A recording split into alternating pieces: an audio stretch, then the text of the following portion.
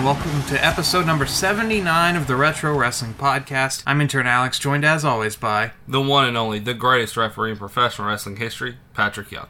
And Patrick, here we are. It's already June 2018. Man, half the year gone. Flown. Just like that. It'll be WrestleMania before you know it. It's true. It'll be SummerSlam before we know it for sure. What do you have for us from the news desk this week? Alright, so we're going to start off on a really, really low note, and we're going to work our way up, because I have a feeling this is going to be one of the best shows we've ever done. I really do. A random episode of Raw, which we didn't even announce on our last podcast. I believe so. Because we have a lot to say in this episode. Mm-hmm. Chuck Williams, better known as Rockin Rebel. I was friends with him on Facebook. I have known him from afar. Did not speak with the man personally. Did not know the man personally. He had a stint as a wrestler for WCW and ECW. Apparently, from what it has come out, police are saying that he was the one with the gun, so it looks like he murdered his wife and then killed himself. It really is almost like the Benoit stuff all over again. He was inducted into the Mid-Pen Wrestling Alliance Hall of Fame in 2015, trained by Hall of Famers Rock and Roll Express, and made his pro wrestling debut back in '88. ABC Philadelphia says they spoke to a neighbor who says that the family was quiet, kept to themselves. The neighbor noted the couple rarely went outside and that police had been called to the home, though, several times before. And she said she often saw kids playing in the backyard. Well, that's terrible. He did have a son and a daughter. I could be wrong about that, but I do know at least of 2 kids. ABC Philadelphia spoke to neighbor Stephanie Seipel, and she said, there were always problems over there, quote, the police were there a lot. Yeah, another wrestling tragedy in a world filled with many of them. The list goes on and on. It rocked me pretty hard yesterday when I woke up to the news of it. Someone like Chuck Williams probably, wrestled at a time in the business when chair shots to the head were common, when concussions weren't. We didn't know all the facts about, what concussions were doing long-term to people, I'm not saying that wrestling has totally cleaned up its act, because, you can look at some guys and say there's probably something going on there, but it's gotten a lot better. It's gotten a lot more self-aware of the reality that some of these guys go through, and sadly, Chuck Williams was a guy that wrestled in an era that was before that. The damage was already done. Whatever damage was there. And I don't want to speculate as to, any kind of cause for what happened, but he wrestled at a time when safety was not a priority. Wrestled at a time when, you were doing insane spots to get over and not realizing the damage that you're causing yourself or your opponent. Not just that, but, all the drugs and life on the road and the terrible things that pro wrestlers went through back in the, I don't even want to say older times, but just even up until recently, where now indie wrestling, they pay for their hotel rooms, they pay for their rental cars. It's not grungy, it's not sleeping in your car, it's not the lifestyle it used to be. And sadly, that's the era that he came up in. And so there was a lot of probably damage done just by that. And it happens to a lot of guys, and a lot of guys don't end up killing themselves and their wives, but they end up just as in bad health, in bad financial situations, and and that goes along with the territory of being a pro wrestler, an independent contractor. You have no retirement plan, you have no health insurance, you have no life insurance, and so even the resources you have, you think when all of this is gone,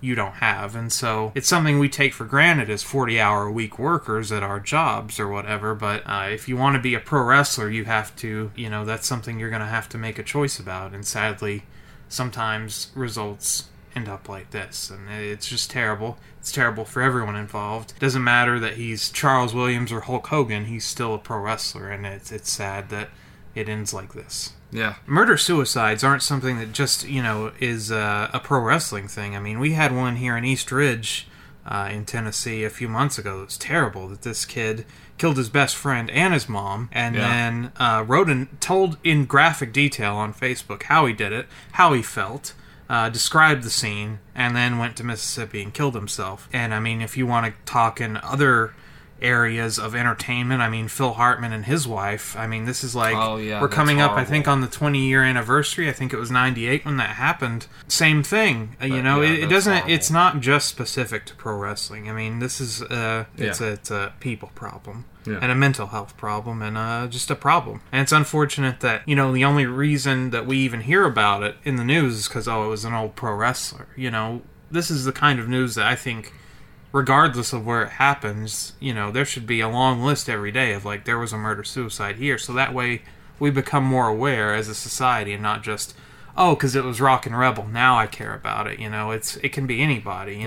It's kind of sad that it takes some level of fame or relation to an industry to get publicized, because this is something that we all need to be aware of and be clued into so that we can make advancements as a society so that it doesn't continue to happen. So, right. And the fact that it takes a Rockin Rebel, a Chris Benoit, a Phil Hartman to get the word out that, these kinds of things are happening is kind of sad, because when it happens in middle America, when it happens to just a pipe fitter and his wife, it's a one-day news cycle, and then it's passed on. Right.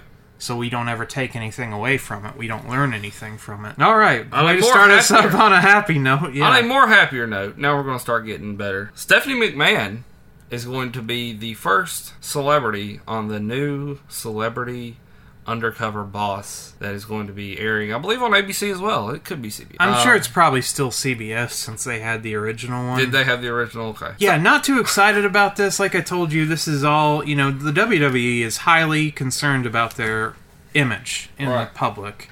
Even when they do things that are dirty, even when they do things that are rotten, even when they do things that, I sit here and whine about on a podcast, but they do them, and they cover them up very well, and they always put a positive spin on everything, and it's always, we got this many Twitter likes, we're doing this for breast cancer, and we're doing this for Connor's cure, we're doing all of this, but then you see all the bad stuff that they do on a daily basis. I mean, like I was telling you, the fact that wrestlers are still independent contractors and don't have health insurance is something rotten that they do every single day. I mean, that's how they're bread and butter.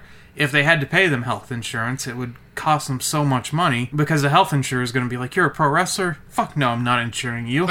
So WWE does pay for if you are hurt. In-ring, and they pay for in-ring injuries, and they do drug rehab, and those are the two things that they offer. They offer, which is better than what it was 10 years ago when you didn't get shit. So they are taking slow steps in the proper directions, but... Right, but it's still not where it needs to be. It's not where it needs to be. Yes, and not only that, but to do business with Saudi Arabia and to not have women on your card. I'm sorry, I still think that's shitty. This is going to be one of those... Stephanie is the queen of not putting the company in a negative light, so it's not going to be... You reminded me of that episode where the Hooters CEO stumbled into some bad shit going on at a restaurant, and it turned into a news story that... was negative towards the company. Right. Well, I can guarantee you 100% that Stephanie will not uncover anything bad. That this is going to be someone in the company is struggling with something private that Stephanie is informed of, and Stephanie swoops in to save the day. The WWE is a hero. Stephanie is a goddess, and...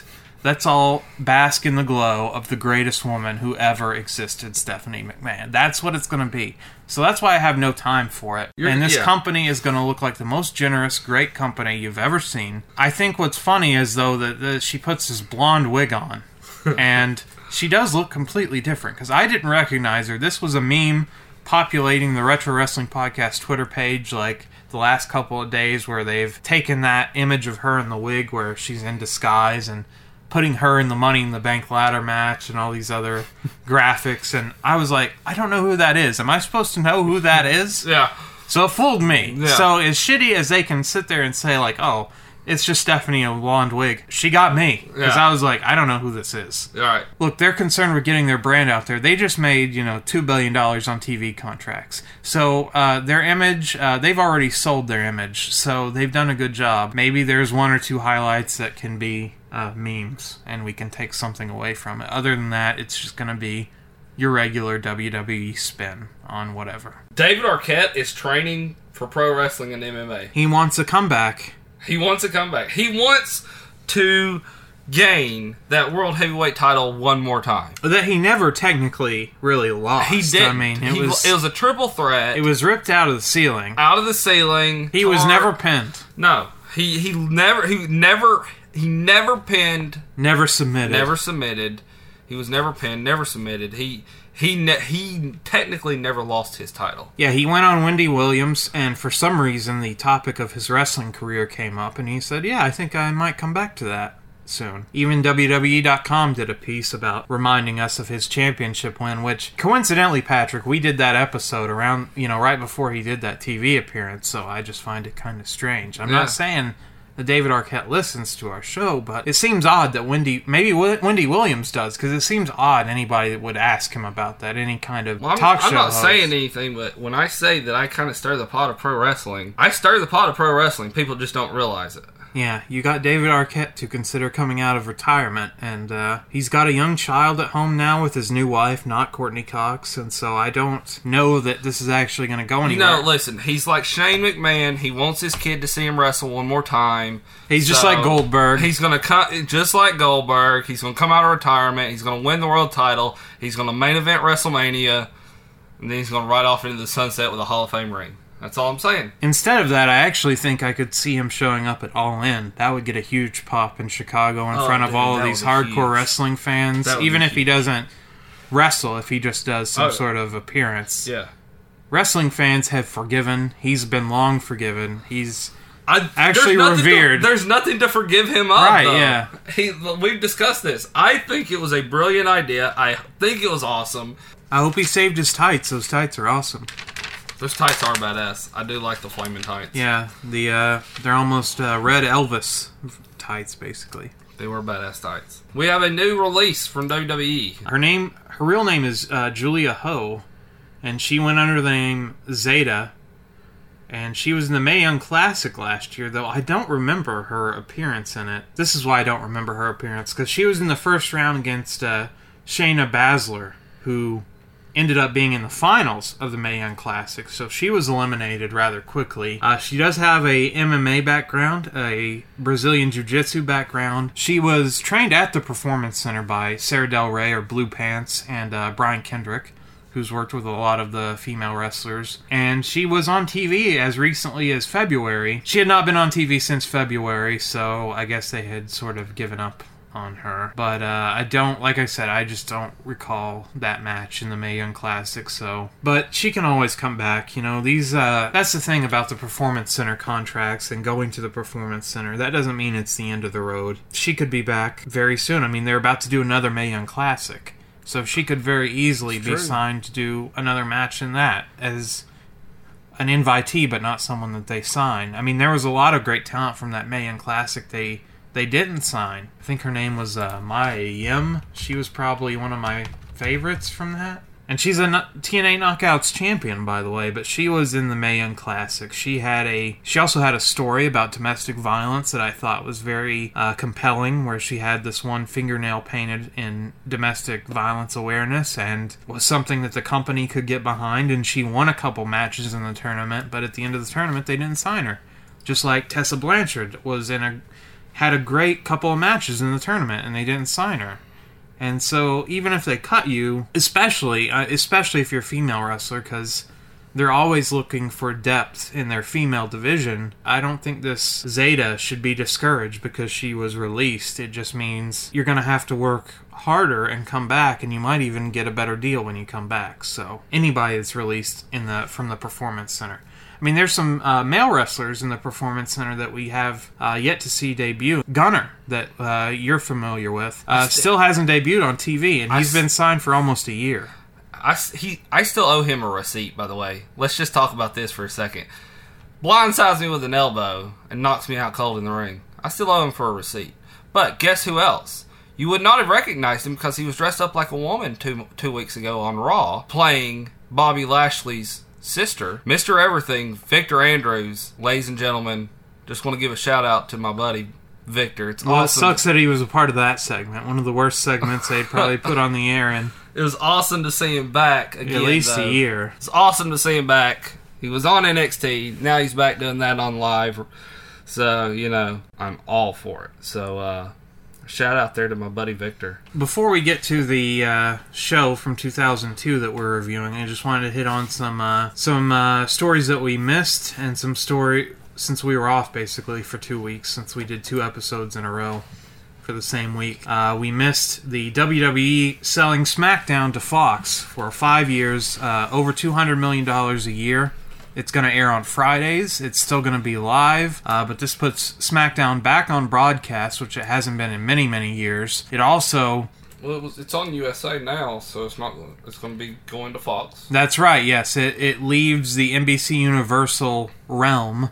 NBC Universal had already sewed up Raw, so they are going to be on different networks now, so it'll be interesting to see what kind of promotion is allowed on Raw for SmackDown, considering it's on a rival broadcaster now. But between the two deals, it's over 5 years is $2 billion, so it's crazy, because if I pull up SmackDown Live ratings... USA just better not ever give up Raw, that's all I gotta say. Well, but if they do give up Raw, I mean... that you're talking about 5... What are they really giving up, though? I mean, so, Fox, the average viewership for last week's SmackDown, for May 29th, so the most recent SmackDown we have, only 2.2 million. So they're paying $100 a head, basically, for 5 years. Each fan that tuned in, you're worth $100 to the Fox network. It's just insane what they got paid for both contracts, because... Raw does better, but it doesn't do much better. So actually, at the end of the day, USA got a better deal, because they're only paying slightly more than Fox is. But for now, a better show. Well, it's a better show as of today. I mean, but when you're talking about being on an over-the-air broadcaster, OTA, when you're talking about being on Fox, now I think SmackDown might become the number one priority, because you're in a lot more homes. You're in people's homes that don't have cable, cord cutters, you've got all of them, and you're getting promoted in NFL games, in MLB games, anything that Fox has sports access to, you're getting a pro. NASCAR, yeah, Fox lost the UFC to ESPN. ESPN picked up the rights to UFC, so this is basically taking the place of that, but it'll be interesting next year when SmackDown goes to Fox, if during the brand split you see Roman Reigns has shifted to Fox. If you see Seth Rollins, who I think is the top talent in the company as of today, shifted to Fox. If you see John Cena is only on SmackDown in the future, it wouldn't surprise me, because, network broadcaster is going to be your number one priority. And also, Fox is rumored to be putting NXT and 205 Live on FS1. So now you're also getting those shows on cable, where they were only network exclusives, so now you've got even more benefit to the Fox deal. And just the Fox deal in general, the Murdoch family, Rupert Murdoch and Vince, they go very far back. They're very big fans of one another. They're both... Rupert Murdoch, was he any relation to Dick Murdoch, by the way? No, he was not related to Dick Murdoch. Rupert Murdoch, the founder of the Fox network. The Murdoch family, they're very Republican, much like Vince is, and they were both upstarts. They felt like they had this renegade presence, because, up until Fox debuted in the late 80s, it was 3 networks, and you're not going to change the 3 networks, Yeah. That's all we've got. And Rupert Murdoch took Fox out on a limb, with shows like The Simpsons and Married with Children, and turned it into something. And turned it into where it's sometimes, when American Idol was hot, it was the number one network in America. Yeah. And so he made it a legit thing, and then spun that off into Fox News and Fox Sports and this vast empire. And that's the same thing. Vince respects that kind of entrepreneurism, and so these two families, the McMahons and the Murdochs, have a lot in common. And so it'll be interesting to see next year when they do brand splits, and which show takes the top priority, because Raw might be... Because, even though they were on broadcast before on the WB, Fox is a lot higher brand than the WB or the CW. And so it'll be interesting to see how things shake out. It made the stock soar through the roof. This stock was at like $30 a year ago, and now it's at like nearly 60.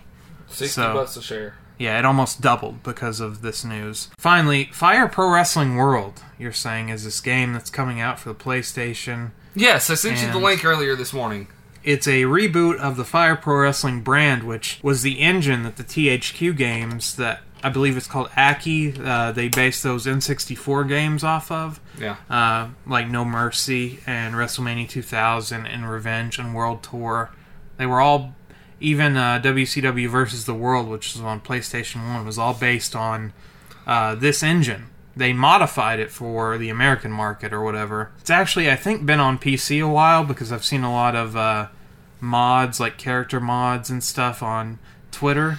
But it's going to be $50 for your PlayStation or your Xbox, I assume.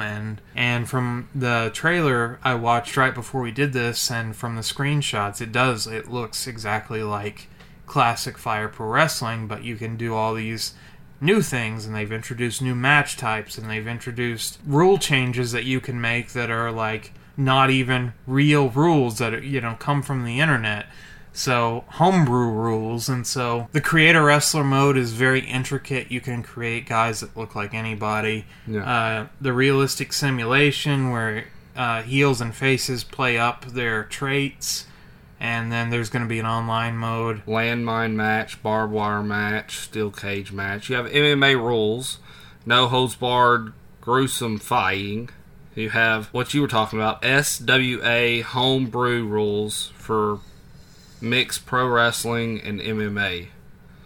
I don't know what that one means. However, though, you can customize everything. You customize from head to toe a logo, a ring, an entryway. You can even customize your referee. You can customize everything. I'm intrigued. GameStop's got it for $49.99. Comes out August 28th. August 28th. I don't know. You talking about the past game that you have. You sold me on the idea. I have a PlayStation 2 version of the game that came out that I believe, I forget what it was called, but it was Fire Pro Wrestling. What I didn't really like about it was the grappling system.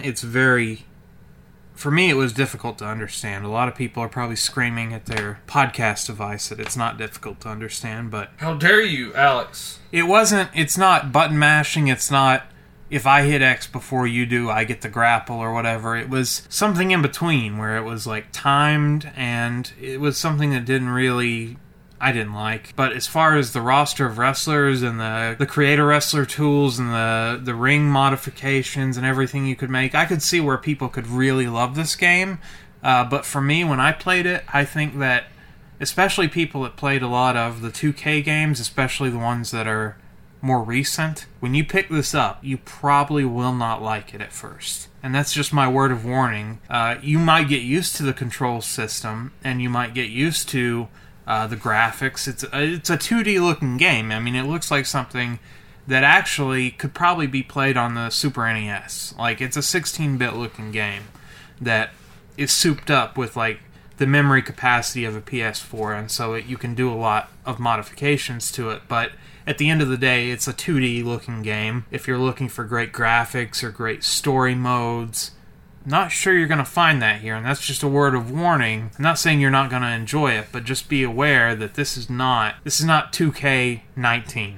This is going to be very different from whatever you're used to, and that's my only caveat about this game that I would forewarn people about. If you're looking for a WWE 2K detailed, like 2K 3D, you look exactly like you would in real life, like muscle definition, body sweat, all that. You're not going to get that.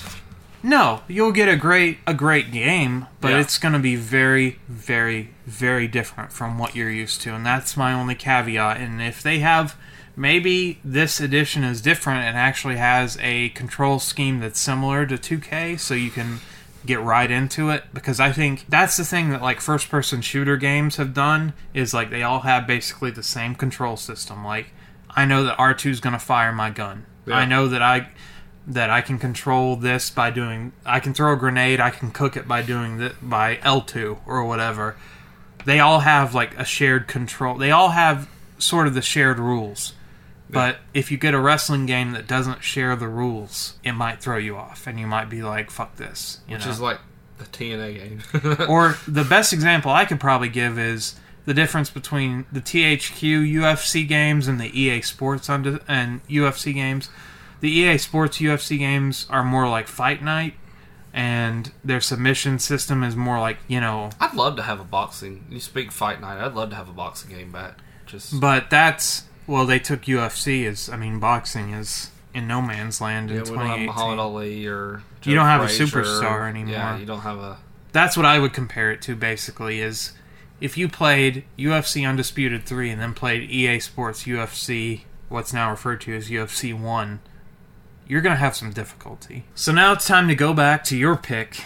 This was a pick not announced on the show. This was one that I just called you and had to ask you because I forgot at the end of our live review.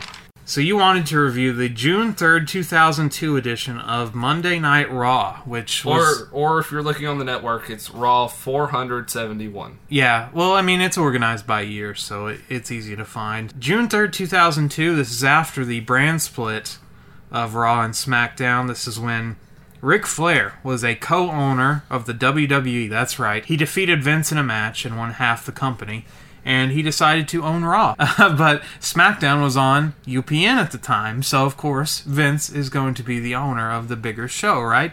So maybe that is something that might happen. You might see Kurt Angle end up on SmackDown somehow. And Paige is now the Raw GM next year.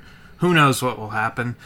But that is the situation we find ourselves in. Another prerequisite to know before this show is following WrestleMania X8, Stone Cold Steve Austin had walked out of the company for a week or 2 weeks. I think it was just a week. But it was immediately after that match with Scott Hall, which did not go very well, which Kevin Nash earned the sweetest payday of anybody involved because he was not actually the one in the match, did all the work, didn't get pinned, didn't get submitted, didn't get counted out. Instead, Scott Hall took the fall. And what's very funny about that match also is that was when they wanted to do Austin and Hogan because they were both in the company at the same time. And now Austin, anytime he's interviewed about this, says, Hogan was just a step or two below me, a step or two behind me. He was slower. He was older. That's why I didn't want to do it. Well, guess what? Scott Hall was not exactly on Stone Cold Steve Austin's, pace in 2002. So I think it's funny that he accepted the match with Hall and didn't accept the match with Hogan. I think it all came down to who was going to do the job. That's all it came down to. And Hogan wasn't going to lay down for Austin, and Austin wasn't going to lay down for Hogan, so they couldn't do it. Austin trying to bullshit his way out of that is I find that to be stupid in retrospect. Why? And he said it before. He's even given that reason, who's going to lose that match? But now he goes back and is like, Hogan just wasn't on my level. Scott Hall was not on your level. Scott Hall had been fired from WCW since 2000. This is a guy that didn't have regular TV matches for almost 2 years until you ran into him at WrestleMania. That's all I'm going to say to that. I just think that's a stupid reasoning. So Austin had walked out on them earlier when they did the draft between Raw and SmackDown. So his return week was, oh my God, who is he going to sign with Raw, who had a terrible draft, by the way. Raw drafted shitty. Ric Flair is a shitty GM, co-owner. He drafted the worst list. He drafted the NWO, Booker T, which that's, in some regards is fine, but SmackDown ended up with The Rock, Kurt Angle, Edge, Jericho, the Benoit, the list goes on and on. SmackDown raided this roster. They owned it. Yeah, and you know what? Raw got Trish. All right, that's all I'm saying. Well, I guess Raw knew their priorities. Oh, wait, no. This is back when the world title and the women's championship. They could transfer, yeah. They would go everywhere. If you were a title, you could go, well, shit. They got Terry, as we see in this episode. Yes. So this is June 3rd, 2002. We start backstage with WWE co-owner Ric Flair, who's with Eddie Guerrero, who had just recently been re-signed for a feud with Austin, because this was a guy that was fired for pill abuse, which stems from WCW. He had a terrible car accident heading into 1999. It was New Year's Eve 98. He almost didn't survive the car accident. The officer that found the car that he was in thought, there's no way there's a living human being here. And so Eddie survived the car accident, was out of action for a long time, but this is where the dependence of pills and pain pills and all the other substance abuse started, because... 99, was he still with WCW? Yes, he did come back. It took about 6 months. He came back in the summertime. And that's 99. right when he left to do the whole Radicals thing? He left in January of 2000 for WWF. Okay. and he was dismissed after WrestleMania X7, shortly thereafter. So he had been away from the company about, I don't know if it was about a year, but he was away long enough to do like an independent match with like Rey Mysterio, like while Rey was sitting out his WCW contract. Yeah. And so they signed him back for this feud with Austin. So he's backstage with Ric Flair, who's also backstage with former Four Horsemen here, Chris Benoit and Arn Anderson. Are we having a new Four Horsemen for him here? I'd love to see this as a Four Horsemen. So they're backstage with the co-owner, Ric Flair. He tells Arn, he says, look, when Austin shows up, I'm going to be in the ring waiting for him. And Arn is just like, okay. And so Benoit, Guerrero, and Flair all walk out in a line, an endless line of rent-a-cops leaves behind Ric Flair because Austin is that dangerous. He needs the entire Dallas PD. We're at the American Airlines Center. He got the entire Dallas PD to take the night off and protect him from Stone Cold Steve Austin. Move to the music. Play that fucking music. Yeah. Yeah, get it on. We're off. It's Raw. Huge pyro. Man, this pyro display. I miss pyro. Well, I've thought about pyro and why it costs so much. It costs so much probably to get the fire person to sign off on it. The fire marshal to come in and sign off on it. The pyro itself is probably not that expensive. The license to use it, that's probably what costs the most. Yeah. Is inefficient about it. It's like, yeah, we've got $2,000 worth of fireworks, but we need to pay $5,000 to register it, to use it tonight inside so we don't burn the place down. Like Great White, you know, we don't want a situation where like the building is on fire and everyone... That's, I think, why they don't do it as much anymore. I think that's the actual cost inefficiency about it. House shows don't get it at all anymore. Fire marshals will fucking bust your ass over anything. Like, this is... I don't want to say it's a racket because, you know, not having your place burned down is a priority, but these places go above and beyond to make sure that you are in compliance with... I mean, there was a rule in our city where it was talking about, you know, nightclubs have to have this certain sprinkler system and it cost them like $10,000 to install it.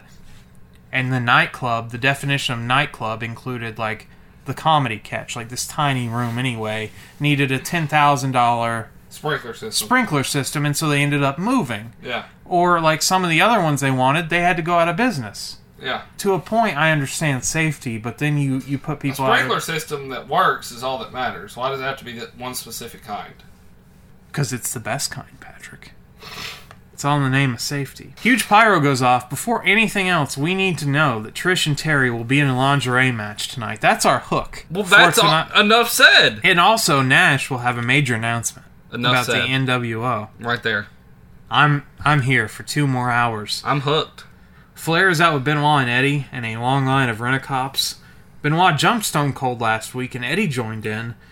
They were the Welcoming Committee. That's what they called themselves, which is a name that women's wrestlers would use later on, just about a year ago.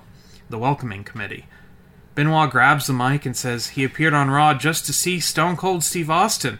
Says he can't wrestle tonight. He talks about King of the Ring and how Austin broke his neck, which we've already done that episode where he took that side suplex, super side suplex. But it wasn't from Austin's hands, by the way. It was from Jericho's, where he broke his neck. He says he's run out of time, and he's run out of patience, and I want Stone Cold Steve Austin, even though he's not medically cleared for This was an intense Chris Benoit. And the what chant, by the way, is in full effect. What? You're in Dallas, Texas, so you're already in Stone Cold's neighborhood, but this is when this chant was relatively new. What? And Chris Benoit speaks slow and takes pauses, so this was all over him.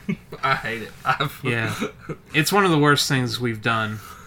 I'm glad it's kind of died off. Yeah. It's not as apparent. Not as bad. Unless you take giant pauses, they'll do it. But Eddie grabs the mic. He says he lost the IC belt last week. He lost some of his Latino heat. The one thing I notice here about Eddie is, this dude is his top heavy. Like, you talk about Roy D. Magoo. Holy fucking shit.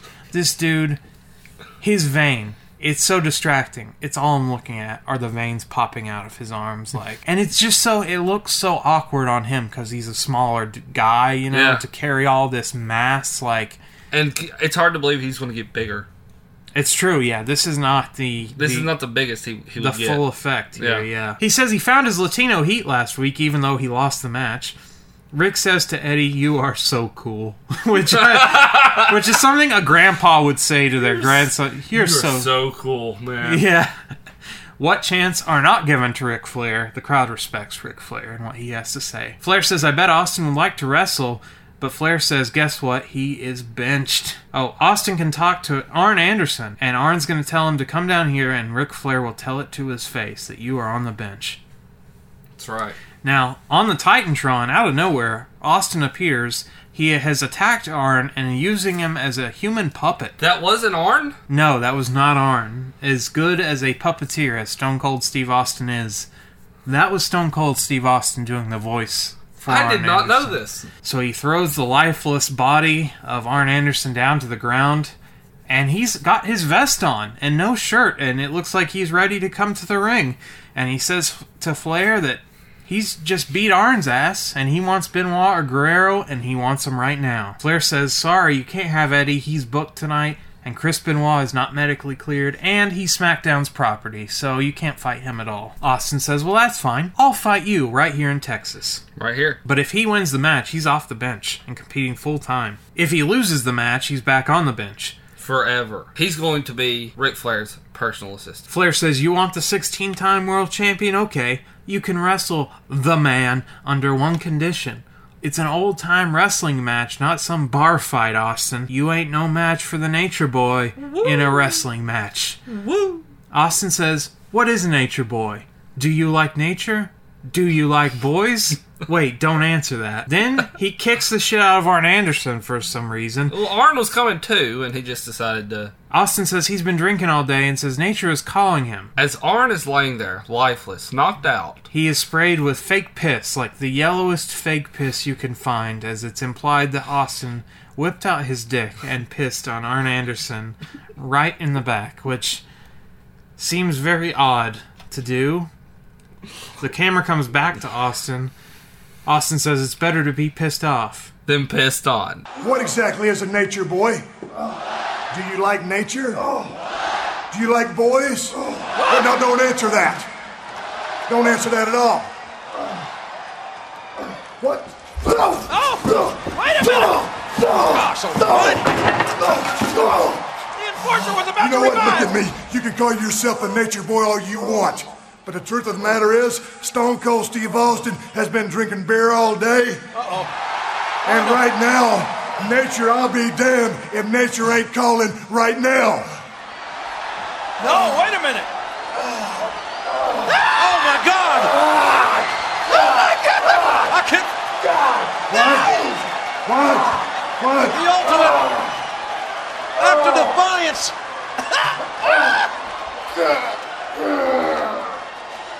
You know, Ricky, you always say, in order to be the man, you gotta beat the man. Well, I always say it's better to be pissed off than pissed on. And that's the bottom line, 'cause Stone Cold said so. Wonderful. I forgot that this ever happened. This is... What a one... Arn Anderson, still with the company, by the way, but to accept being fake peed on. I guess, you know, you do what you do for your job, but... That's a whole new level of... So stupid. Like... And also, the fact that, I mean, the baby face, Stone Cold Steve Austin, just urinated on a man. Yeah. That's the guy we're supposed to get behind. I'm a legend, by the way. Yeah. Not just some random guy. Not somebody we hate. The Enforcer. The Enforcer are a legend that we all have come to know and love. Who doesn't like silly shit, by the way. No, he does not tolerate goofiness. He's one of the most serious men in wrestling. He thinks this shit is real still. Yeah. We go to a commercial break on that cliffhanger. And a match is basically in progress when we come back. The hardcore title's on the line with Stevie Richards and Bradshaw, and Jacqueline is the ref. This is a Texas night, Patrick. This is all about Texas. Yeah. Are you from Texas? You get to wrestle tonight, because everybody is fucking from Texas. Bradshaw slams a cowbell into Stevie's head, hits a pump handle slam, and hog ties Stevie. He goes and gets a rope and a saddle, which he tossed into the ring, and I thought almost would kill Stevie if this thing fell on him. This was a legit saddle. And then he grabs his bullhorns, which as JBL he would stick on his limo. So he was thinking ahead here. But when he gets in the ring, Richards greets him with a trash can lid to the head.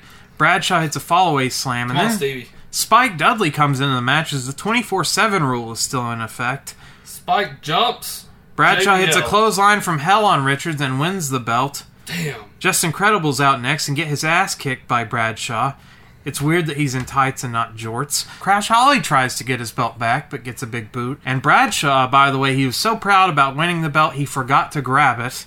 So instead, he went up the ramp and showed horns, hook 'em horns to the crowd to remind them he's from Texas.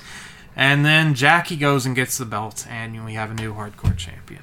So there you go. I really thought my buddy Stevie was going to retain the hardcore title. Not tonight in Texas. Booker T, X-Pac, Big Show, and Nash. Yes, this is the New World Order for one more week at least. Goldust appears backstage to interview them as he says he's coach. He doesn't try to put on blackface, luckily. And he says, "Oh, I'm coach." And says, "Do you consider Goldust joining the NWO?" And Nash is like, No, hell no. Fuck that. Booker T speaks up. Yeah. Booker says, hold on. This is my old friend here, Goldust. And tonight, if Goldie can beat X-Pac, he can join the New World Order. And that little rat-faced something. Rat-faced. He is a rat face, X-Pac. A perfect description. Is out of the NWO. Yeah, so this is wrestling for X-Pac's NWO spot. What a valuable thing to wrestle for.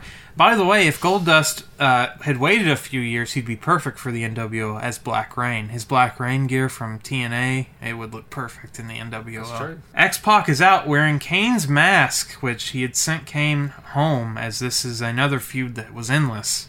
Kane and X-Pac forever. These guys. It's still going on to this it is. When he wins Mayor of Knox County, he might ban X-Pac from traveling to Knox County. I would. Yeah, I would too.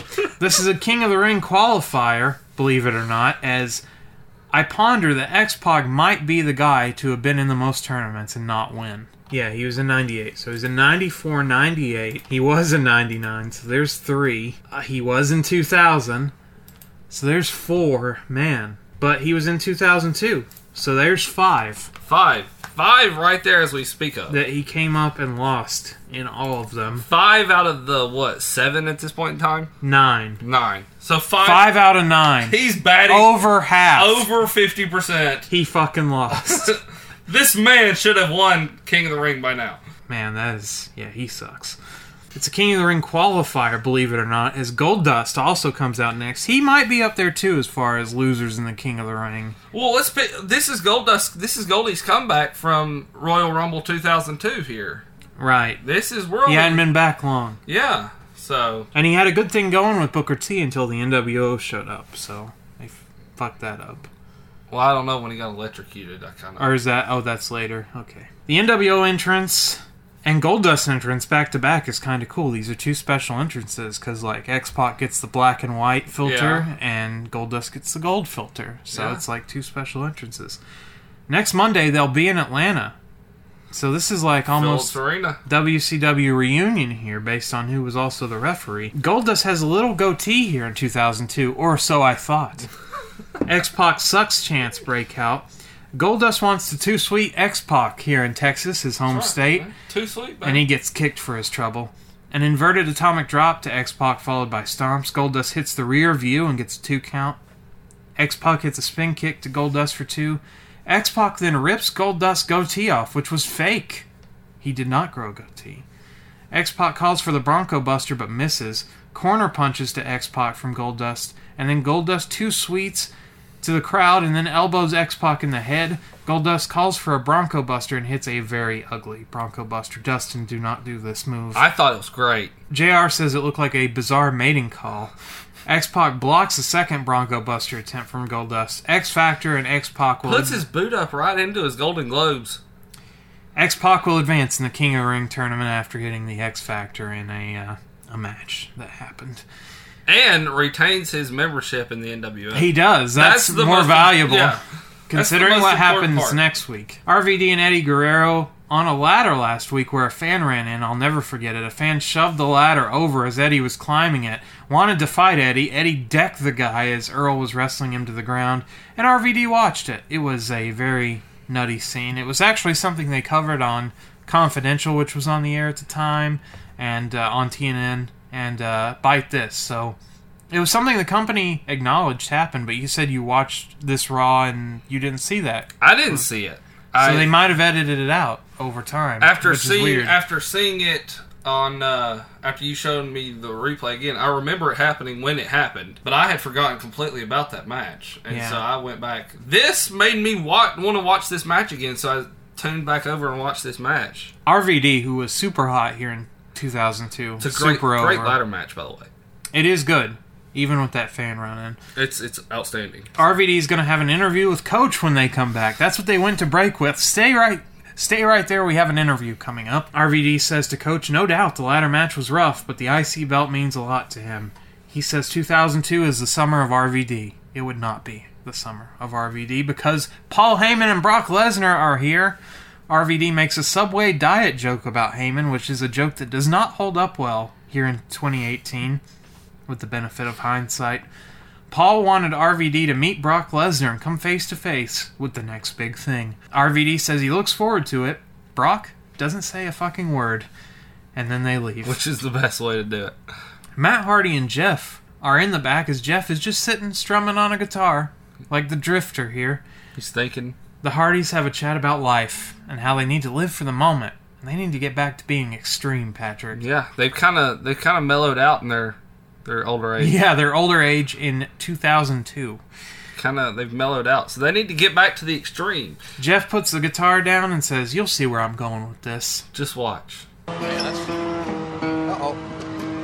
Hey, man. Hey, man. What are you doing? I'm just playing the guitar. Where you been all day? Here, man, just hanging out. Let me ask you something, man. Did you ever think there would be more than this? What do you mean? Just us here, man. Live for the moment. Remember that? Yeah. Team Extreme. Yeah. Remember that? I mean, man, we go somewhere, we wrestle. Go somewhere else, we wrestle. I mean, God, we don't live for the moment. We're not extreme. We're hypocrites. I'm not really following you. I mean, where are you going with this? Matt, what...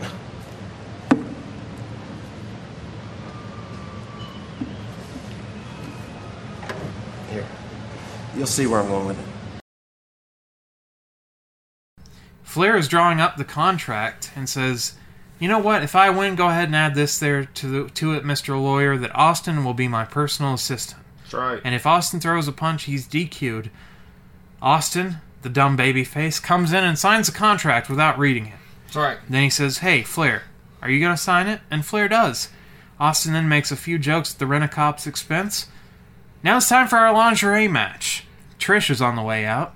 She's already in lingerie, so this is not an evening gown match. They won't have to unveil their lingerie. Instead, they just wrestle in it. What is her wrestling attire? I believe it was pink, just lingerie. It was red, actually. Oh, red? Yes. Okay, red. Terry had pink, right? It was a red bra and panty set. It had a removable bottom with thong underneath, which was still to come, but that's what it was. Jerry Lawler breaks into a sweat, as I was afraid his first heart attack would happen here. Raw is sponsored by Stacker 2, which, if you remember the original Stacker 2, I believe was linked to a pitcher's death in either the MILB, the minor leagues, or the major leagues. For making a guy's heart rate shoot so up, it exploded.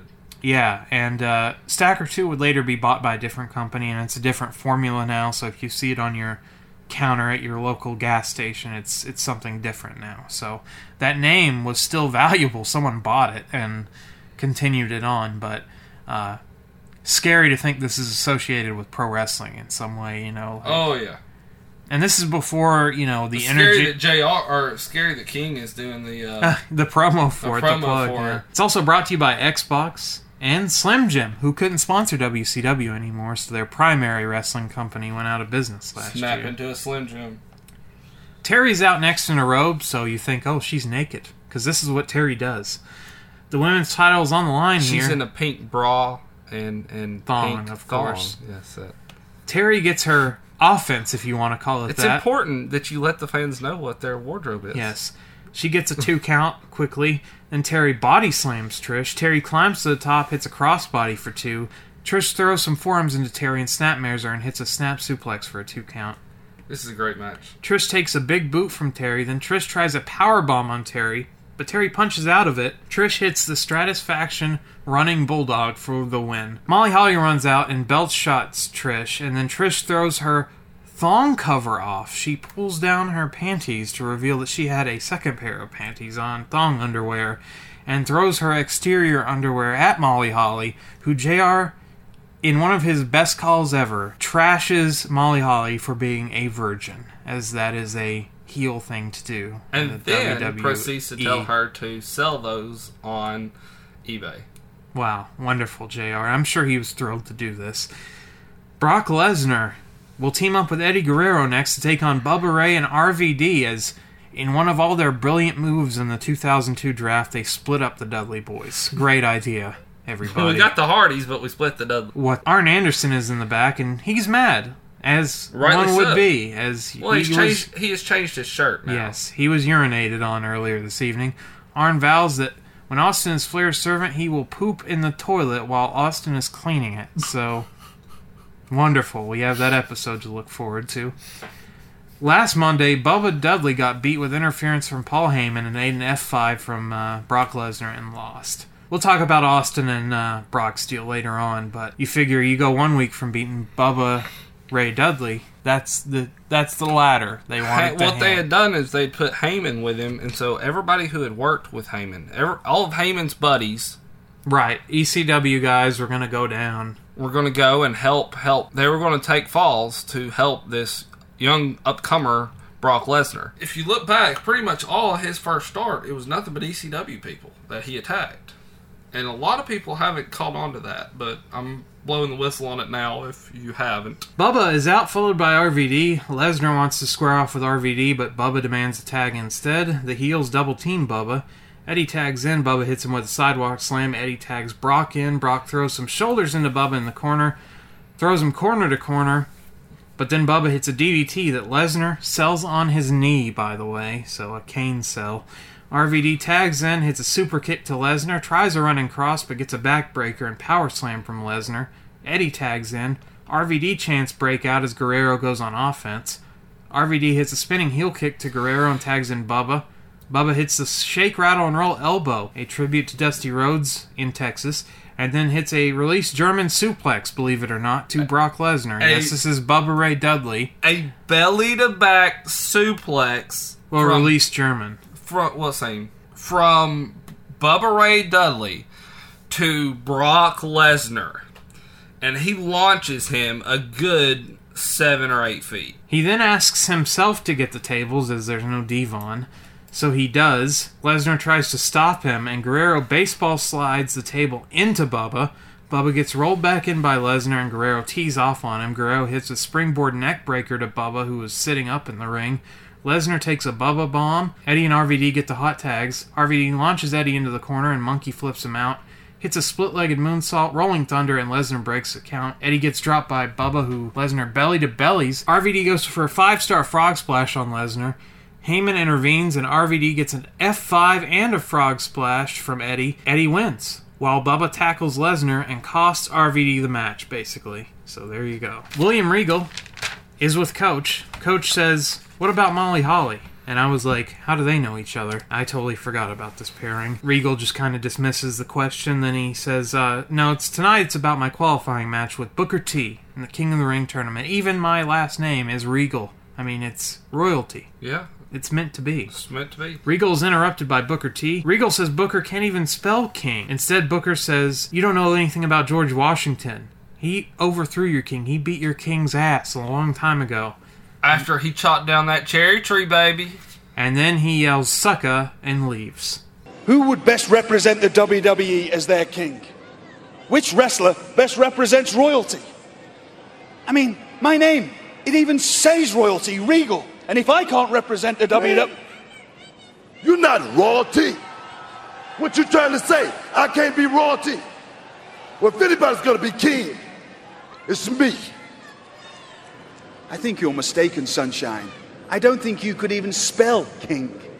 Oh, you want to play like that, huh?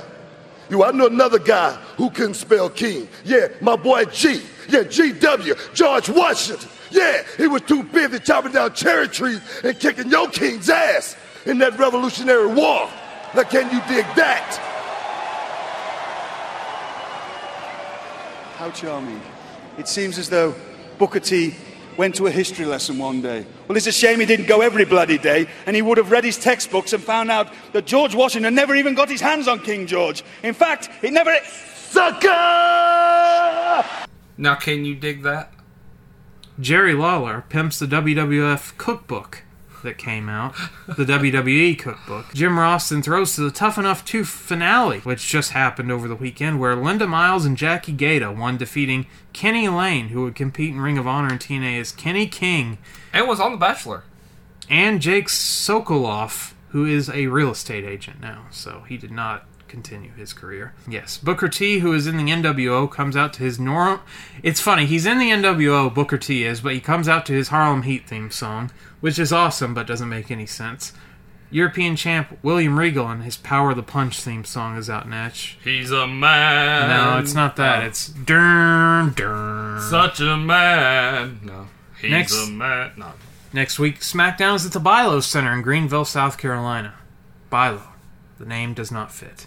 Mustacheless Nick Patrick. This is the WCW reunion here, as we have Mustacheless Nick Patrick, who looks so weird. 2 future King of the Ring winners. It's a WCW tribute match. It here, is. As it's Texas native Booker T and William Regal here, and WCW ref Nick Patrick. A scissor kick gets a 2 count on Regal. Regal gets a steel chair and the European belt, which was stupid on his part, because Nick Patrick says, "Hey, give me that chair." And Booker, since he's a heel, belt shots him and gets the win. Because he's a heel. That's the only heelish thing. More happened in between that. Not really. Not really. He says, "Oh, you need to hit my music so I can give the people what they want," which is the spinneroonie. That's right. And he does. That's what they came to see. Tommy Dreamer's next to a bucket in the bathroom. Yes, a slop bucket. Maybe the Godwins are going to appear tonight. Despite the toilet being right there, I don't know why he chose to use a bucket when he was in the bathroom, but okay. He's throwing up. The coach says, "If you're sick, your match is coming up. What are you going to do? Here's what Undertaker did to Triple H last week on SmackDown." And we see highlights where Triple H was annihilated with a steel chair, and Big Evil, Undertaker, took him out. Tommy pukes in the bucket. Wonderful. Dead man walking. Undisputed champion Undertaker is out here, not in the main event. No motorbike. He just walks out. I guess his motorbike... Texas native Undertaker decided, you know what, I'm just going to leave the bike at home this week. That's right. Tommy Dreamer is out with his puke bucket. I guess this is a Draws tribute match after the WCW tribute match. Tommy grabs a handful of vomit and stuffs... He's gonna puke! Tommy grabs a handful of vomit and stuffs his face with it. Why does he eat his own puke? I don't know. So Dreamer gets a jump with the vomit in his mouth, takes a power slam on the ring mats, and spits the rest of his vomit up. Taker chokeslams him when they return to the ring, drops some elbows. He lifts up Tommy Dreamer before the 3 is counted, that dirty heel Undertaker. So Undertaker makes Dreamer tap out with a Dragon Sleeper. Yes, that's right. That's what Undertaker wanted to get over here. JR mentions that in 8 years in ECW, Tommy Dreamer would never tap out. But here tonight, he did. To a Dragon Sleeper from The Undertaker. It's because he's sick. Sure. Taker grabs the puke bucket and, of course, dumps Dreamer in it. And then, someone baseball slides him into the vomit. Someone hits Undertaker. This is blasphemy. Who barely falls in the vomit, by the way. He gets, the least amount of the fake puke on him. It's on his arms and his chest. A little bit. And so Taker stands up, and just in case Taker didn't know who it was, they went ahead and hit Jeff Hardy's theme music so he'd know exactly who it was. As Jeff Hardy, this was the step he wanted to take to get extreme. To live on the wild side. Matt Hardy is backstage on a cell phone when we come back from break. Taker comes in looking for Jeff and says, "Hey Matt, where is he?" And Matt's like, "I don't know where Jeff's at. He went home. He's gone. I don't know." And he says, "Hey, deliver this message for me." And he beats the shit out of Matt Hardy, who was just on the phone for no reason. So there, I guess Matt Hardy will deliver that message. I guess he'll beat up Jeff Hardy and say, "This is from The Undertaker." Hey, man. Where's that punk-ass little brother of yours? He's gone, man. He's out of here. Then you give him a message for me. Sure, I'll give him whatever. Don't! A message? Matt Hardy's brother, Jeff, beat to a pulp here by the vomit-laden Undertaker. I want you to deliver this sucker out, bitch! Matt Matt Hardy paying for his brother's sins. Nash is out.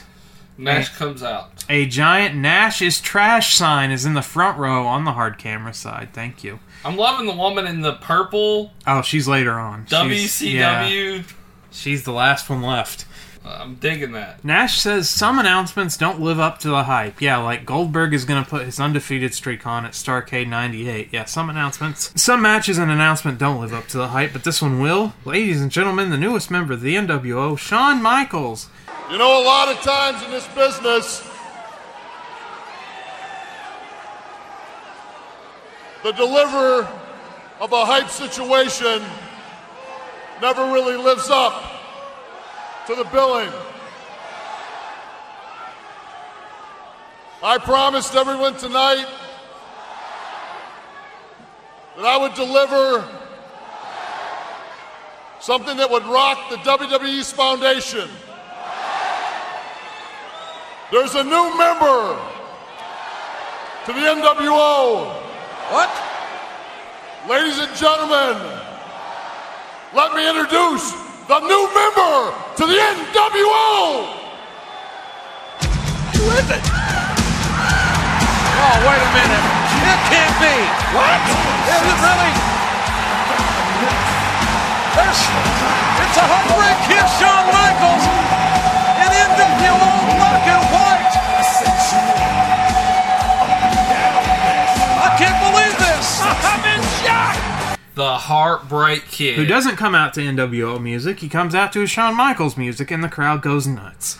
And ballistic. Yes, and he's in his NWO shirt and his little cabbie hat, which would be in SmackDown Shut Your Mouth, unfortunately, because of this one thing that he did. Shawn and Diesel then recreate their old high five spot when the little man would hop up to give the big man a high five, or in this case, too sweet. Shawn then does his Shawn pose in front of Kevin, and that's it.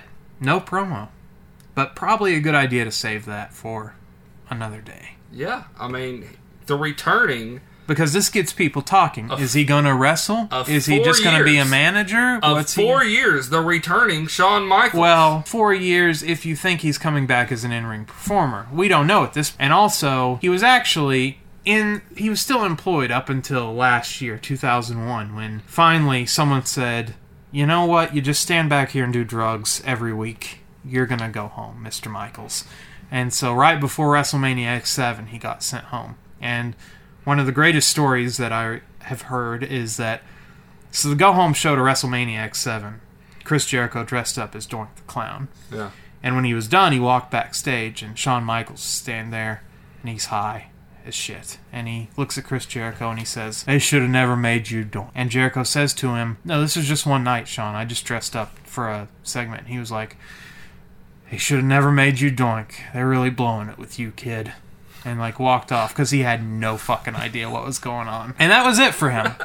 Basically until this. So he got a year running his wrestling school and staying out of the company and getting clean, I guess, and so now he's back. Does he still run his wrestling school? No, he does not. Deborah is backstage with then-husband Stone Cold Steve Austin. Deborah is reading the contract. She's all of a sudden a lawyer, and it turns out Flair will be Austin's servant if Austin wins tonight. The lawyer screwed up. The loser must be the winner's servant. He didn't write in specifics. That's bullshit, man. Flair has a case against this lawyer. I agree. The Nature Boy is out first. Woo! Snickers Cruncher presents King of the Ring on June 23rd.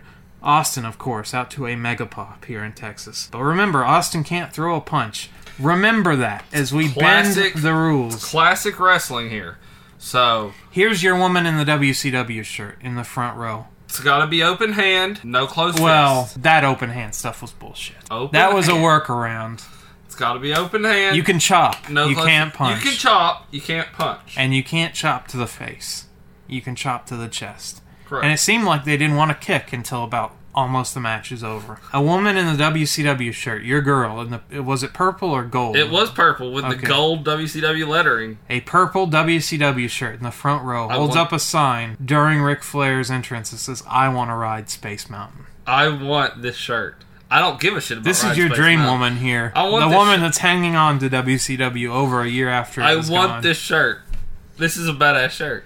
Austin takes Flair's wrist and hits a shoulder block. Austin almost throws a right hand to Flair, but Charles Robinson, Rick's personal referee, stops Austin. Yeah. Wouldn't it be in Rick's favor to let him go? It's got to be open hand. But the dirty heel ref Open the hand. stops the heel, or in his eyes. Open the hand. Can't Charles Robinson, if I was Flair, I would be furious with Little Nate here after the match because he cost Flair the match. He could have just let Austin get DQ'd multiple times. That's true. But he stopped him because the rules. Like, he's only... Like, Charles Robinson, Little Nature's only heel up to a point. Like, when it comes down to the rules, he still wants to be, right down the middle. Yeah. Flair woos, and Austin flips him off. Yeah. So it's the two symbols here. Drop toe hold into a half crab on Flair from Austin. Austin chops Flair, which are legal somehow, as I mentioned in the Chops are legal. This is bullshit. It's open hand. This is bullshit workaround. It's Fuck open off. hand. Don't care. This is bullshit. Flair responds, but Austin retaliates and sends Flair up on a big back body drop. Austin hits the Thez press, but chokes him instead of punching him. He can't throw a punch, remember? Austin chops Flair some more in a corner, but Flair hits an inverted atomic drop. Austin clotheslines Flair for a 2, which was almost a forearm. Austin hits the stunner, but the ref is distracted by Chris Benoit, who's on the ramp. Eddie then runs in from behind, low blows Austin, frog splashes Austin. Robinson is still distracted with Benoit. Raw takes a commercial break. We come back with Flair in control. Austin chops Flair on the outside, back body drops Flair on the ring mats. Austin suplexes Flair back into the ring. Austin throws a bunch of chops at Flair, as now this is a chop battle. Austin goes for a punch, but Robinson stops him again. Yeah. And Flair punches Austin as Charles was distracted. He stopped Gagged him. He's like, listen, you got to open the hand. So he's holding it. Rest back's turn. He chop blocks Austin's knee and then kicks his knee. Another chop exchange, but Flair takes Austin down this time with kicks to the knee. A figure 4 to Austin. Flair uses the ropes as leverage, as that's what he does. Austin rolls it over, reverses the pressure, but Flair breaks the hold. Austin slams Flair off the turnbuckle. He stomps a mud hole on Flair in the corner. Flair does a Flair flop, thumbs Austin in the eye. Inside cradle, gets a 2 count on Austin. Austin tries a backslide, gets a 2 count. Then another chop battle, another thumb to the eye. Austin hits a stunner 1, 2, 3, and relatively cleanly, Stone Cold Steve Austin beats Ric Flair, gets his full-time job back. That's right. He's off the bench. As Flair, and gets a personal servant, and Ric Flair. As Flair gets up, he hits another stunner for good measure, and now it's time to drink some beer here in Dallas, Texas. Stone Cold Steve Austin has a beer blast as we go off the air on this edition of Raw. So, for this crowd, it was a wonderful show. We did not know what would happen next week. The consequences that this would be one of Steve Austin's final matches. He would wrestle a few more matches. He would wrestle a couple against Eric Bischoff and then wrestle The Rock. And that was it. Why we really watch this show is because of two things. The return of Michaels and the departure of Austin, which would happen next week when they go to Atlanta, Georgia. The idea is floated to Austin. Hey, we want you to lose to Brock on an episode of Raw. I guess the idea was that as Flair is his servant, Flair is still the co-owner and still can book matches. So I guess, well, Austin, I'm going to screw you because I'm going to book you in this match against Brock Lesnar. And then he was going to lose to Brock. With no hype, with no build, on TV, for free, when this should be a major milestone in getting Brock Lesnar over as the top guy, the next big thing. If you really wanted to do that, you would probably do that at a pay-per-view. But they had known Austin had been dissatisfied. He had already walked out on them once earlier this year, right after WrestleMania X7. And also, he had called in to bite this. X8, you mean? Or, yeah, he had walked out right after WrestleMania X8. After the Hall match, he had walked out and came back. But then he called in to bite this a few weeks before this show, and Kevin Kelly asked Stone Cold on the phone, Austin, what do you got to say to all this BS on the internet that you're upset with how WWE is booking you? What do you want to say? And so it was supposed to be an answer, like it was supposed to be Austin saying, oh, they're full of, what do they know? A bunch of dumb internet fans. Yeah. But instead Austin's like, well, the booking in this company's terrible. I hate the direction the company's going in, and got real. And then said, like, the booking is shit. I hate it here. And then did the rest of the interview normally. But then the company, WWE, like, apologized to the fans for the way Austin answered the question. But they knew from that interview he's dissatisfied. Yeah. And it's out there now. It's public record. I mean, it was internet speculation before that, but now it's public record. Right. So he didn't want a job to Brock, and he just went home. And so on next week's Raw, the one didn't review that, but I looked ahead because I tried to remember how this all shook out. And so Flair comes out in Atlanta and says, I'm here. I lost to Austin as a man, and I was ready to accept the consequences. I was ready to be a servant tonight, or whatever. But Austin is not here, and he did it to you. And so they bury Austin. They want to get it over that Austin hates us. You know, it's not something he did to the company. It's something he did to us personally as fans. And so to bury him as a character... And so Vince comes out and challenges Flair for 100% ownership of the company later on in the night, and he beats Flair. So that angle's done. So they kill that off the next week.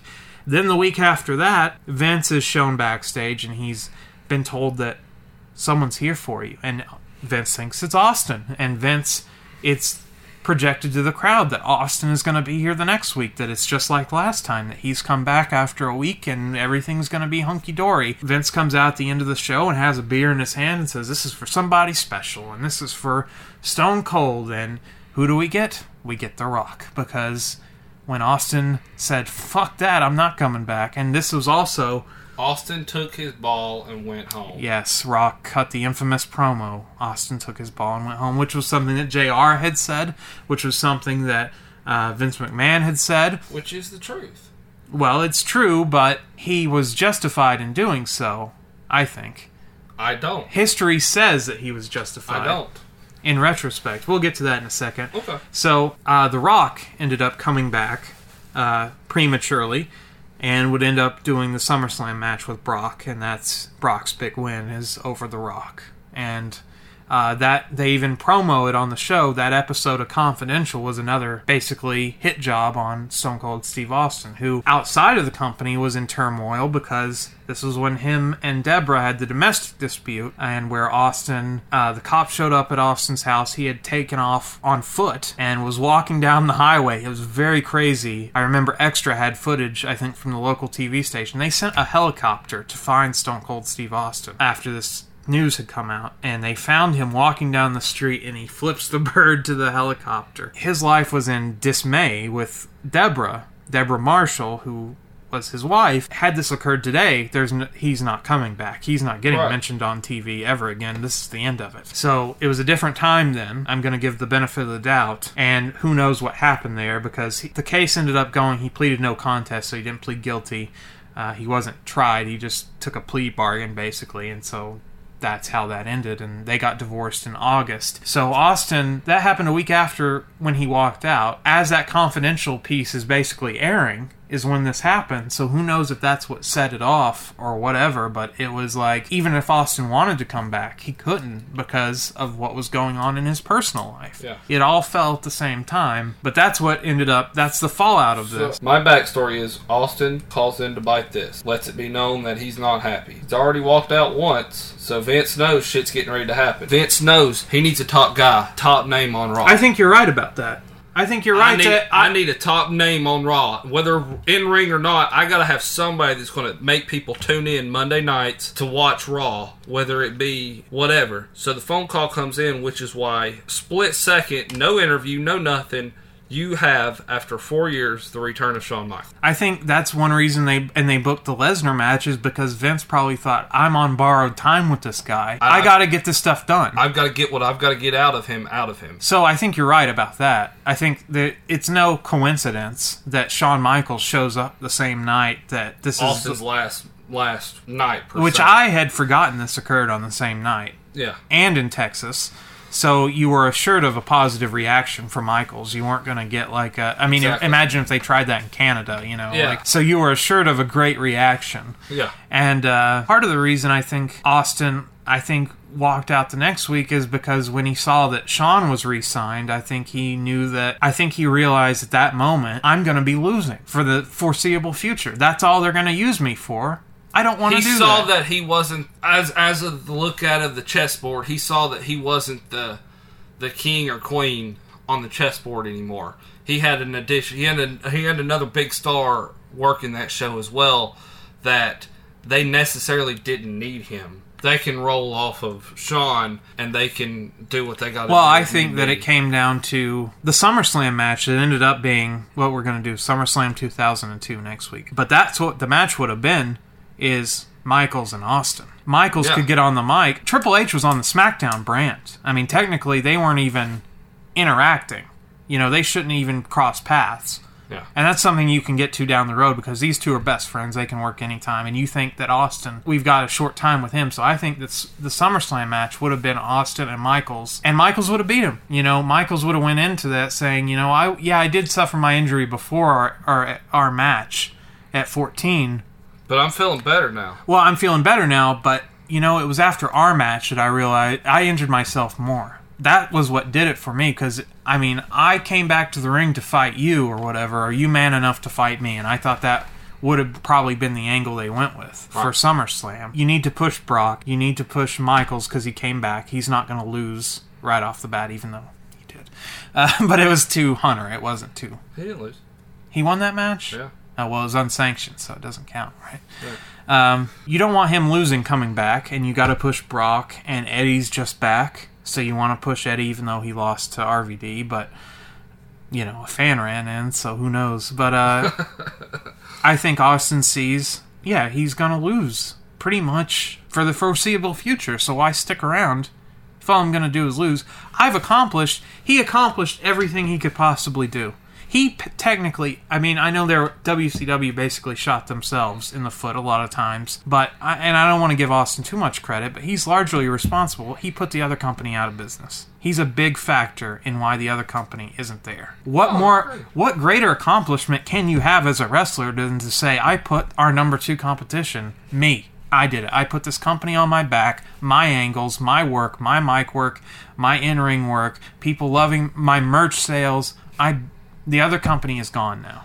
He did it. But see, it was Austin and McMahon that did it. You have to have Hogan didn't create WrestleMania. Yeah, but you have to have Hogan and Piper created WrestleMania. You have to have a great protagonist to have a great villain. And unless Bret Hart had stayed around after the screw job and fought Mr. McMahon, you don't have another protagonist. No, you're right. You're right. That can go against Mr. McMahon. But now we've talked about this Raw. Let's talk about next week. Let's talk about my opinion. Austin did take his ball and went home. Well, that's what he did. I mean, that's the definition. You don't like what he was a whiny ass little bitch. Oh, no, okay. No, I'm serious. He didn't like what was happening, but instead of confronting it and saying, hey, we need to talk about this. I'm not doing this. Why don't we do it this way? Why don't we do it this way? I got no problem doing the deal for him, but let's do it on a pay-per-view or something like that. Let's not give it away.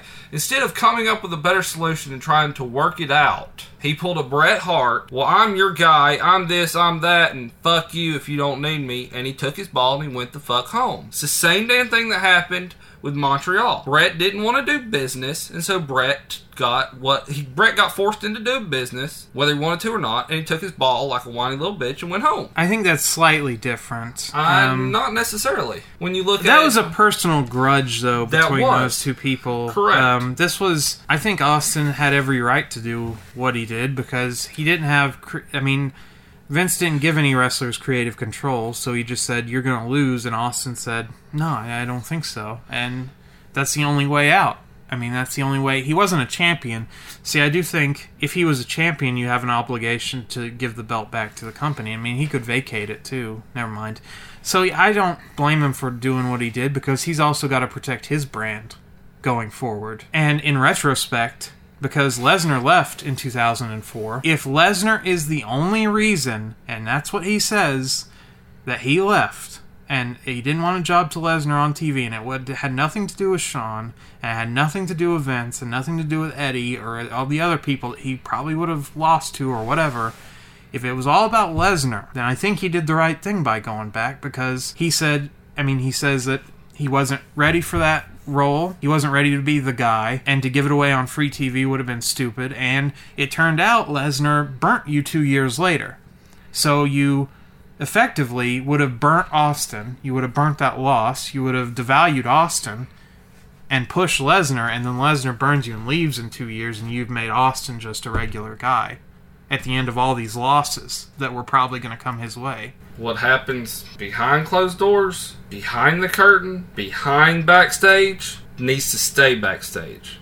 Him taking his ball and going home screwed the fans. You don't like the way something's going down, then you do like Dustin did go out on Nitro and say, I'm not doing this Black Rain bullshit. Well, that was a worked shoot. But right or wrong. That wasn't Black Rain, that was 7. Or 7, sorry. But right or wrong, though. You get my point. But I don't He screwed the fans that were buying into the fact that he was going to be there that night. Yeah, he screwed the company, you can't tell me that his name wasn't put on the marquee for Phillips Arena next week. Austin will be in ring. Well, that and probably the week after and the week at probably a few weeks because they book them in advance, yeah. Card subject to change, man. But that's what I'm saying. You screwed your fans. Hey, listen, I'm not denying it. I'll sit right here and tell you. Before, as a young Patrick Young, I went to a show down there at McKenzie Arena. Well, yeah. Flair no-showed my ass. Well, yeah, we went together, and Triple H was supposed to be there, and they fucking Triple H no-showed us. It does happen, we went to a show where Luger no-showed us. Yeah, that was on an independent show, yeah. It happens. We got Glacier instead of Lex Luger, but... It happens. But later on in my career, after of getting into the business more in depth and realizing, when you do shit like that, whatever the problems are behind the scenes, you gotta always think that your consequences of what you do back there affect not only backstage, but the fans. I think he screwed the fans. Plain and simple. I think he screwed out of millions of people watching Raw at the time, which had a much bigger audience than it does today. He didn't screw any of the TV fans, because if you pay for cable, you get Raw. It's not like I'm not buying Raw every week. Right. He screwed out a few thousand ticket holders. But you know what? At the end of the day, when Flair came out on that Phillips Arena Raw and said Austin's not going to be here. You know, we didn't come back from the scene the next week. You didn't come back from the commercial break and see half the arena left. A lot of those people, the product was still hot enough where they stayed.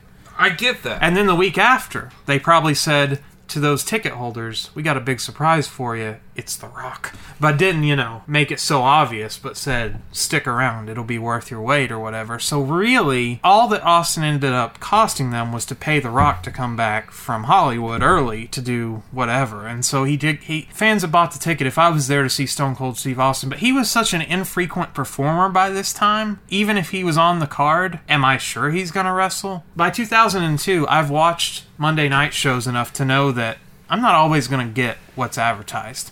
Those people in the Georgia Dome in 1999, the Finger Poke of Doom night, thought they were getting Goldberg and Kevin Nash. They bought a ticket under that premise. Yeah. And the company, not even the wrestler, fucked them out of that. And that was on WCW. This is on the wrestler, and if they go home that night and they go to the internet, which, a lot of them probably did. They said, what's up with Stone Cold? And they read the story. They probably would understand, what's going on. And if you're a huge Stone Cold fan, you're going to be right there with Austin and say, fuck that guy, he's going to lose to... It's just like what happened with Bret in that regard, in that you're talking about one of the most popular wrestlers in the world. Well, I'm not... I'm a huge Bret Hart fan. Yeah. And I had a conversation with a guy the other day about that. Well, what is your feelings on that? My feelings are Bret Hart didn't want to do business. Bret said, listen, this is who we have to have the title on. You're leaving. You're not leaving as my champion. You got to lose to him. Because Bret had personal feelings involved and was pissed off.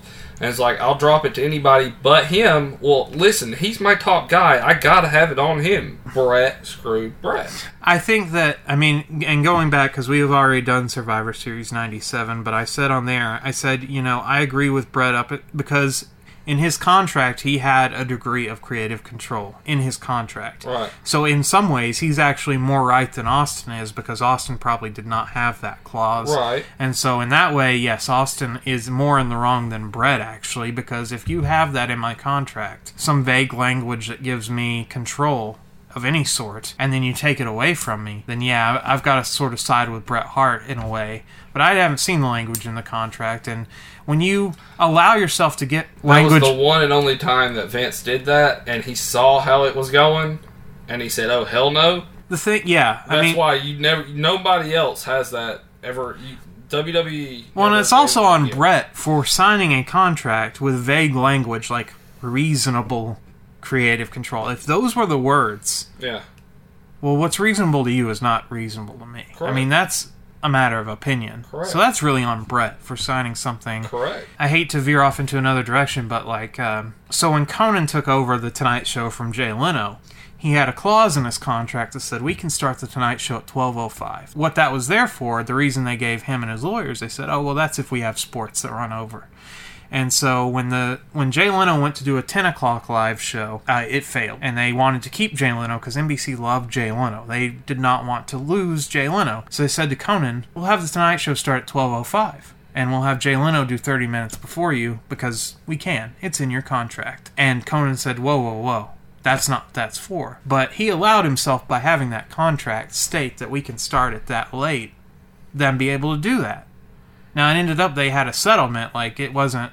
Yeah. Like, one didn't get... I mean, they got their way in that Conan left and Jay Leno came back. But it's the same thing. Like, if you have a contract with vague language like that, it's sort of on you. But Austin, yes. Is he in the wrong as far as being an employee and being told to do something and saying no? Well, yes, he's in the wrong. But as far as career-wise, and if I was in his shoes, I would probably do the same thing. And that's because it's almost like I had a dispute with one of my employers a long, long time ago over my pay, where I found out that people were being paid more than me that came in newer than me, basically. Correct. And I said I was basically going to leave. And because I have nothing to lose, I don't care. It's more of a statement, about... Yeah. And that's... Am I in the wrong for doing that? Probably, yeah. To my fans, in quotation marks, that want to hear me on this place, they would probably feel like, oh, well, he gave up on us. But at the same time, I've got to do what's right for me. And that's it right there. That's the nail in the coffin. Look at it like this: your fans don't know what's going on. Right? Yeah. You leave, you're screwing them. Right. Now, have you publicly come out and let them know that? Then that's different. But he sort of did on the Bite This. Bite This was an internet show. It wasn't like Correct. He grabbed a WWE mic on Raw and said... He wasn't doing a punk pipe bomb. Well, even that was a worked shoot in a lot of ways, but like, they're not going to give you the mic to go do that or whatever. And, he could face repercussions from, like, if he showed up on, like, Larry King at the time or whatever and said, Larry, here's what's really going on or whatever. So you're kind of handcuffed. Because you don't want to get in any legal trouble outside of you're breaking your contract, so you're going to get in some trouble for that. But if you had gone on another avenue, if he had shown up in the Impact Zone the next week and said, this is what's really going on, he's in a lot of fucking trouble. So he did the only thing that he knew to do, and that was just to go home. And I think fans of his would have probably been in his corner and said... we can see why he did that. And in retrospect, like I said, what happened with Lesnar and Lesnar leaving in 2 years, turned out he was pretty right. On Bite This, he also put over Randy Orton as, like, way more important and more talented than Lesnar. And it turns out in the history of the company, Austin was 100% right.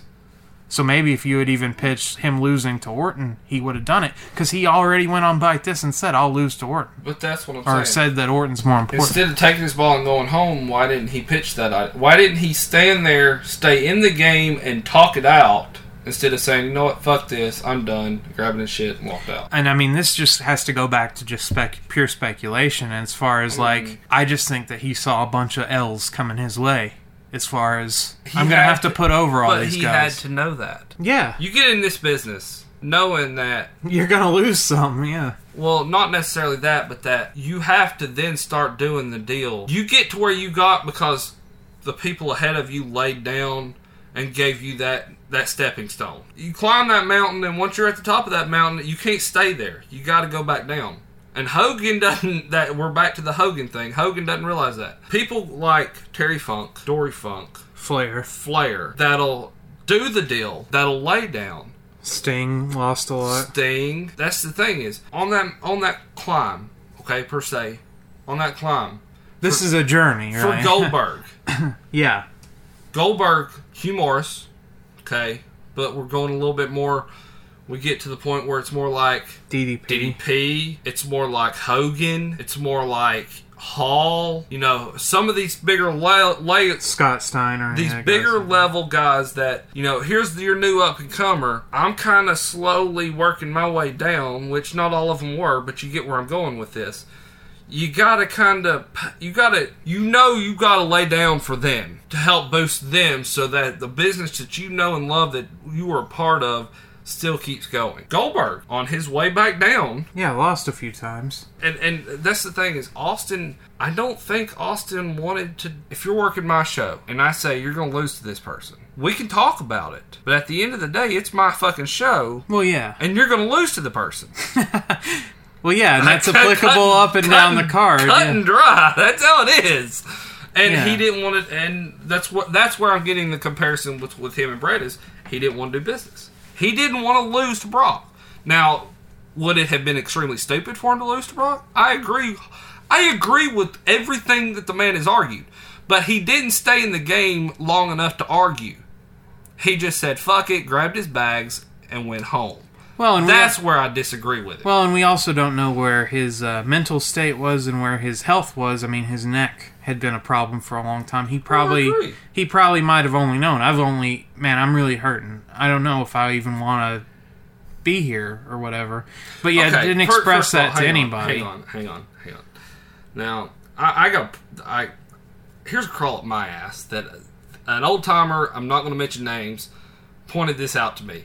For someone who has a really bad neck, who can't be in the ring wrestling, can damn sure go and jolt his spine by hitting stunners for 6 fucking nights straight. He didn't want to. He wanted to do what he wanted to do his way. So I find that hard. But there's to been believe. a lot of other people with bad necks that, I mean, Taz would be, I guess, one, and you're hitting a stunner, jolting your spine by falling on your ass. It's hard to believe that jolting your spine is not affecting your neck. So, to sit there and tell me, oh, well, he's not ring cleared to be able to do this, but I can have him go out there and do... If he can go out there and do that, some bitch is ring cleared enough to be able to go and do a match. Yeah, right. We trotted out Benoit this week, who has a bad neck, and we think he's good to go, but yeah. I don't know, but... You get where I'm coming from. Yeah, I don't know where... I mean, this will always be just a mystery, exactly. Oh, yeah. I think just the biggest unveiling that I think we've established is... Going into this night, they knew they were about to have problems with Austin. No matter what they want you to believe, that's why Shawn got that phone call back. Michaels thought he was ready to go a year earlier, so they might have known in the back of their minds, like, Vince might have known, well, Michaels can probably go. Yeah. Because it was still... I mean, like I said, he didn't cut a promo on this episode of Raw, so you don't know in what capacity is he back. Like, when they say, welcome to the NW, it's not like he came out and said... I can't wait to see you at SummerSlam, Hunter, or, made some declaration like, I am a wrestler. Because, you can introduce, like, Rick Rude walks out on Nitro. Is Rick Rude going to wrestle? No, he's just going to walk out with Kurt Hennig for the rest of his career. Yeah. So, this could have been that, because they didn't explain anything, so... but you're still getting him back. And that enough is... Well, I mean... But that wasn't enough because they called The Rock back. They said maybe they weren't even sure that Michaels was going to for sure come back in the ring at that point. And they said, hey, Rock, we know you're good to go. So we got to make sure these people don't walk out of the arena next week. So why don't you come back? And you can lose to Brock. And by the way, this is... Also, Austin had problems with Hunter during this time. This was around the same time that Hunter... was either getting married or had just married Stephanie or just before. So Austin was probably not happy with that. Austin was never really that big on Hunter and losing to Hunter in general. So I'm sure that didn't help out. And he also had a dispute with The Rock during this time for some reason. So he probably didn't want to do any business with The Rock either. So it wasn't just Lesnar. It was a number of... He just didn't want to lose anymore for a while. Outside of his control. So... That's not going to work. That wasn't going to work for Vince McMahon and the WWE.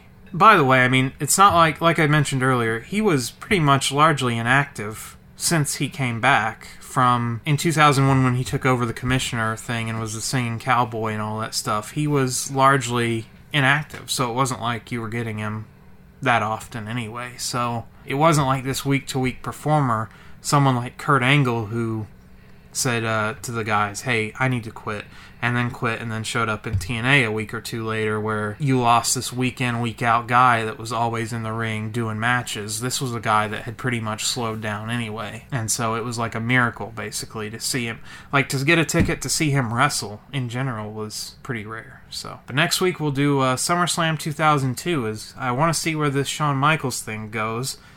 I have a good idea that I think he's coming back full time. That's my pick for next week. SummerSlam 2002 in the unsanctioned match, which amazing that it's unsanctioned, but it's put on pay-per-view. It's amazing how that happens. We don't approve of this match, but we will put it on our pay-per-view, televise it, and declare a winner. So, Hunter, spoiler alert, rejects the NWO, and Shawn has to take him out. The NWO is broken up, and then Hunter rejects Shawn from DX, so we have to take you out. We can find out more about that, and Shawn wrestles not in brown dirty tights, he wrestles in blue jeans instead. That's the main thing, and it's an excuse for these two guys to get extremely bloody and extremely violent and extremely gross in their first match of 200 they would have over the next 50 years. Just so the fans know, I pitched this entire idea to you on the phone the other night of why I picked this. Yeah. Because I feel like this whole month build to this with their troubles with Austin and everything, it fucked everything up. But then they all had, at the end of the day, at SummerSlam, the card was nice and clean. They had exactly what they wanted. So the creative side of behind the scenes with what Vince had to scramble to do to put on SummerSlam is outstanding, by the way. We'll get more into detail Didn't about slow it. him down at all. We'll get more into detail about it next week after he wasn't going to be deterred.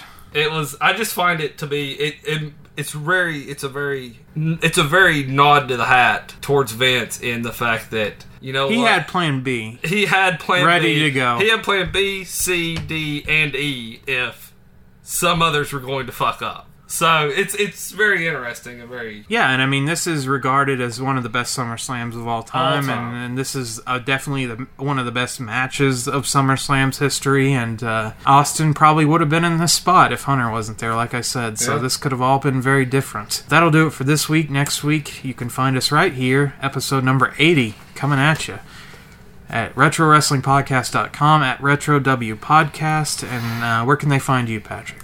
Patrick Young or Patrick Young Wrestling on Facebook. Well, that'll do it for this week. I'm intern Alex. I'm the one and only, the greatest referee in professional wrestling history, Patrick Young. Saying as always, my closing line's a clothesline. And bingo bango. Going into WrestleMania 18, I really thought I was starting to lose a little bit of my momentum, and I didn't really like the creative direction we were going. NWO had come in, and all of a sudden heading into Mania, and it's Rock versus Hogan. Well, that's the big match. That's the main event. Stone Cold Steve Austin's going to work with Scott Hall. And so, I mean, all due respect and props to him, but, Hogan was the guy that I needed to work with, not Scott Hall. So, I think about that time, a little bit of frustration was starting to set in and the wheels were starting to fall off. I was running hard. I was beat to shreds and I was drinking a lot. And, just a lot of elements going on there, and the train was about to go off track. Steve was dealing with a lot of stuff. He's working a succession of one-night stands night after night, week after week. He's still walking around with a bad neck that could end his career at any time. He knew he was burning the candle at both ends. We're going to do a Monday Night Raw in Atlanta, Georgia. But that Sunday, we're in Columbus, Georgia. So I'd flown in from San Antonio. While I was laying there, Jim Ross calls me up and gives me credit for Monday Night Raw and says, Vince would like to see Brock Lesnar go over on me in a King of the Ring qualifier match. And I said, really? You guys want to beat me in a qualifier match? Unannounced? You're not going to do a 1 or 2 or 3 week build for this match and get a number out of it? Man, I don't have a big head, but guys like me are pretty damn hard to find. That didn't make any business sense to me. I'm always about being business. I'll do business with anybody. Getting beat doesn't mean a damn thing to me. When it's right, if it's right. I told Jim, I said, well, if that's going to be the creative, I said, I won't be at Monday Night Raw. So he calls Vince, lets him know what I said, and I'm driving to Columbus, and my phone goes off, and it's Vince calling. I ain't going to take a call.